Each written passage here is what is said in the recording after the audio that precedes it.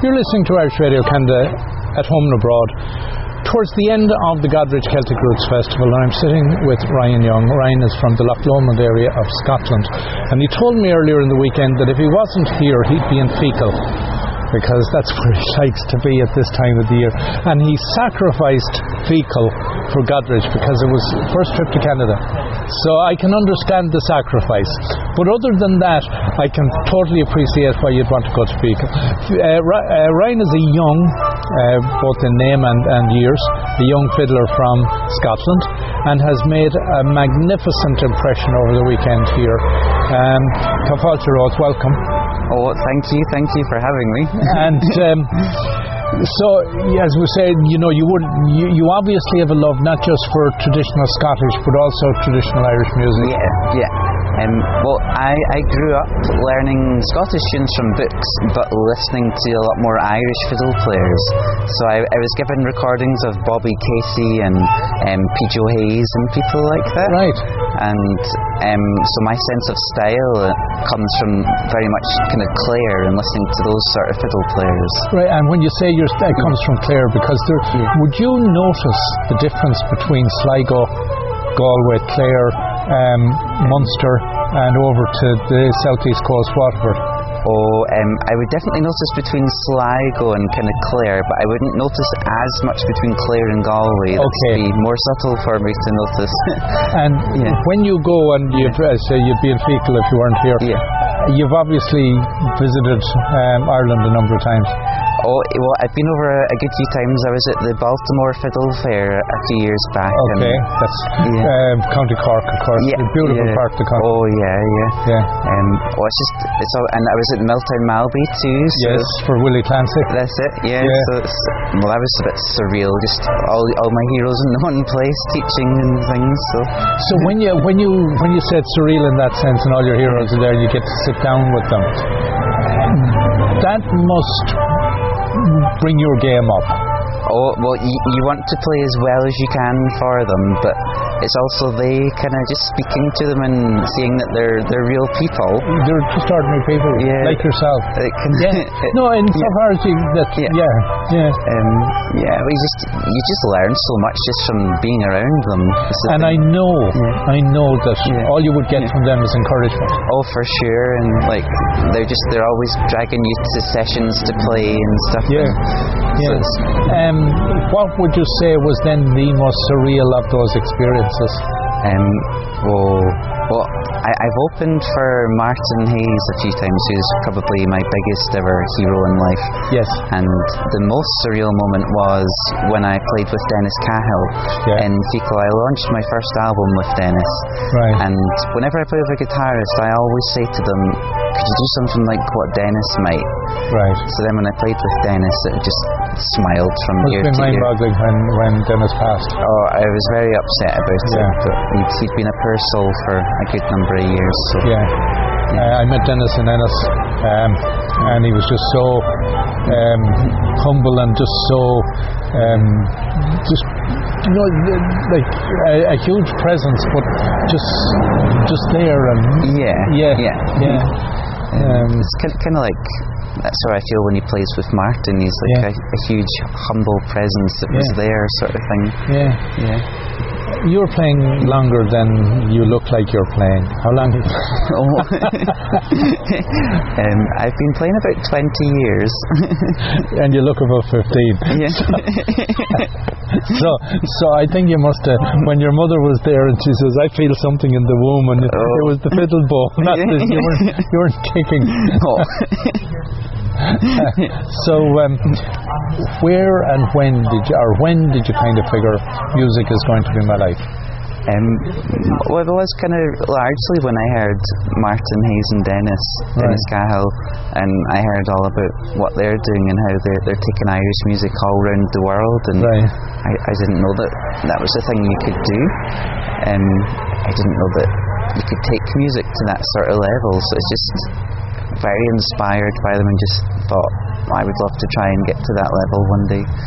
And as you see here at Goderich, when you say take it all around the world, that is one of the wonders, I suppose, of Irish music, whether it be the chieftains back in the 60s, and Martin Hayes now with and the Gloaming, and even the Bhakti Band and others that, while on the pop cultural side many have taken music around the world, many Irish and Scottish have taken music around the world, but to take Irish music or take Scottish music is a different thing.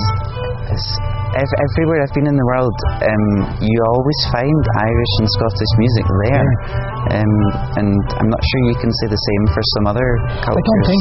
I don't think so. Now, I will admit that there are some wonderful artists that come out of Scotland, and the Proclaimers, I have to say, are fantastic. They're not in this genre, but they're certainly fantastic ambassadors for Scotland. So, where you've recorded and you have some albums out there, where do you go from here? Where do you want to go from here? Well, I have a very exciting thing happening, in that my third album is going to be produced by Martin Hayes. Fantastic. So that's kind of like my biggest dream, really. Right. And I think he's even going to play some fiddle with me on the album. Right. So. And when is that project due to get underway? Sometime next year, I think. Like my second album hasn't even been released yet, so I'm jumping the gun a little bit. But but projects like these are often a bit like a book and an author. Yeah. They're in the works, but it takes quite a while for it to hit the shelves. Yeah. Have you had the opportunity to play with an orchestra? Never played with an orchestra. Not yet? Not yet. I would love to one day, perhaps. I'm sure it will happen. I have no doubts it will happen. I'm just wondering, because as a solo player, when you go out there on stage, you may have one or two with you, or a small number to support you, but a lot of times you would be on your own. Yeah. To be in front of with what might be 30, 40, 50 people behind you must be a powerhouse band. How do you find the music scene in Scotland? It's thriving, I'd say. Like, there's more and more young people playing the music these days than ever. There's sessions on every night of the week, and it just seems to be something everyone wants to do. They're all kind of striving to be full-time performing musicians. Right. This week, as I understand it, you also were teaching. I was indeed, How did you find that experience? Well, I find it a bit scary, especially when there's people in my classes that aren't that much younger than myself sometimes. You mean the likes of me? Just because you're chronologically older than you doesn't mean that you're competent. Doesn't mean...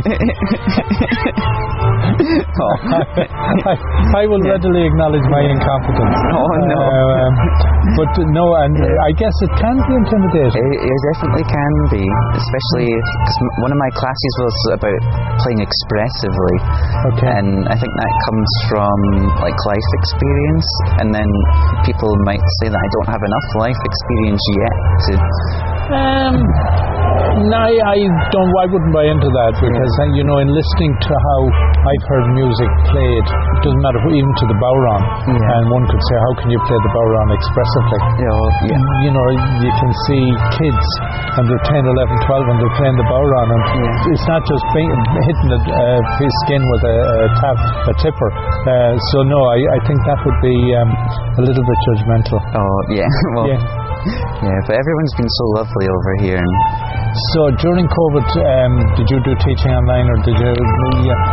I did bits of teaching online and stuff, but I also had an operation on my hand very recently. So I was very fortunate that COVID happened when it did, so that I could kind of get the treatment for my hand and stuff.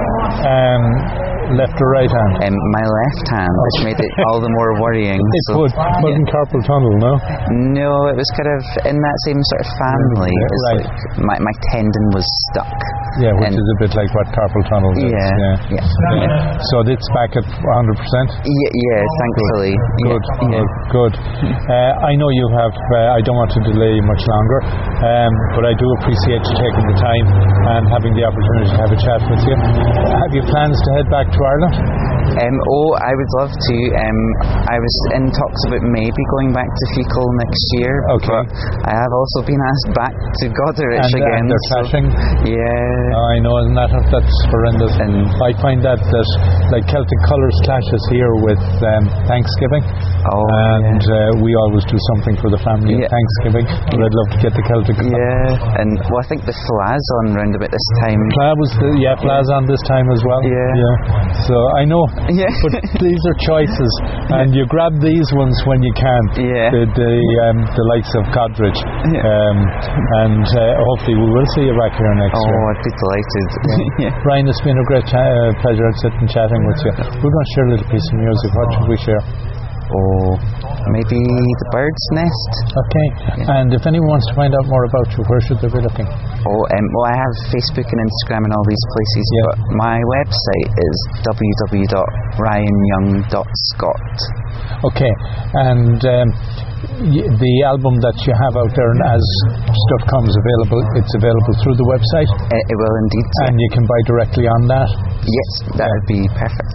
And do you use SoundCloud or any of those other platforms that you can get a decent slice of the revenue from? So that's still being decided at the moment. Okay. So it is your website preferably. That would be the best place. Yeah. Indeed. Yeah. Ryan, thank you so much indeed for taking the time. Thank you very much. Thank you. My name is Len Perry, and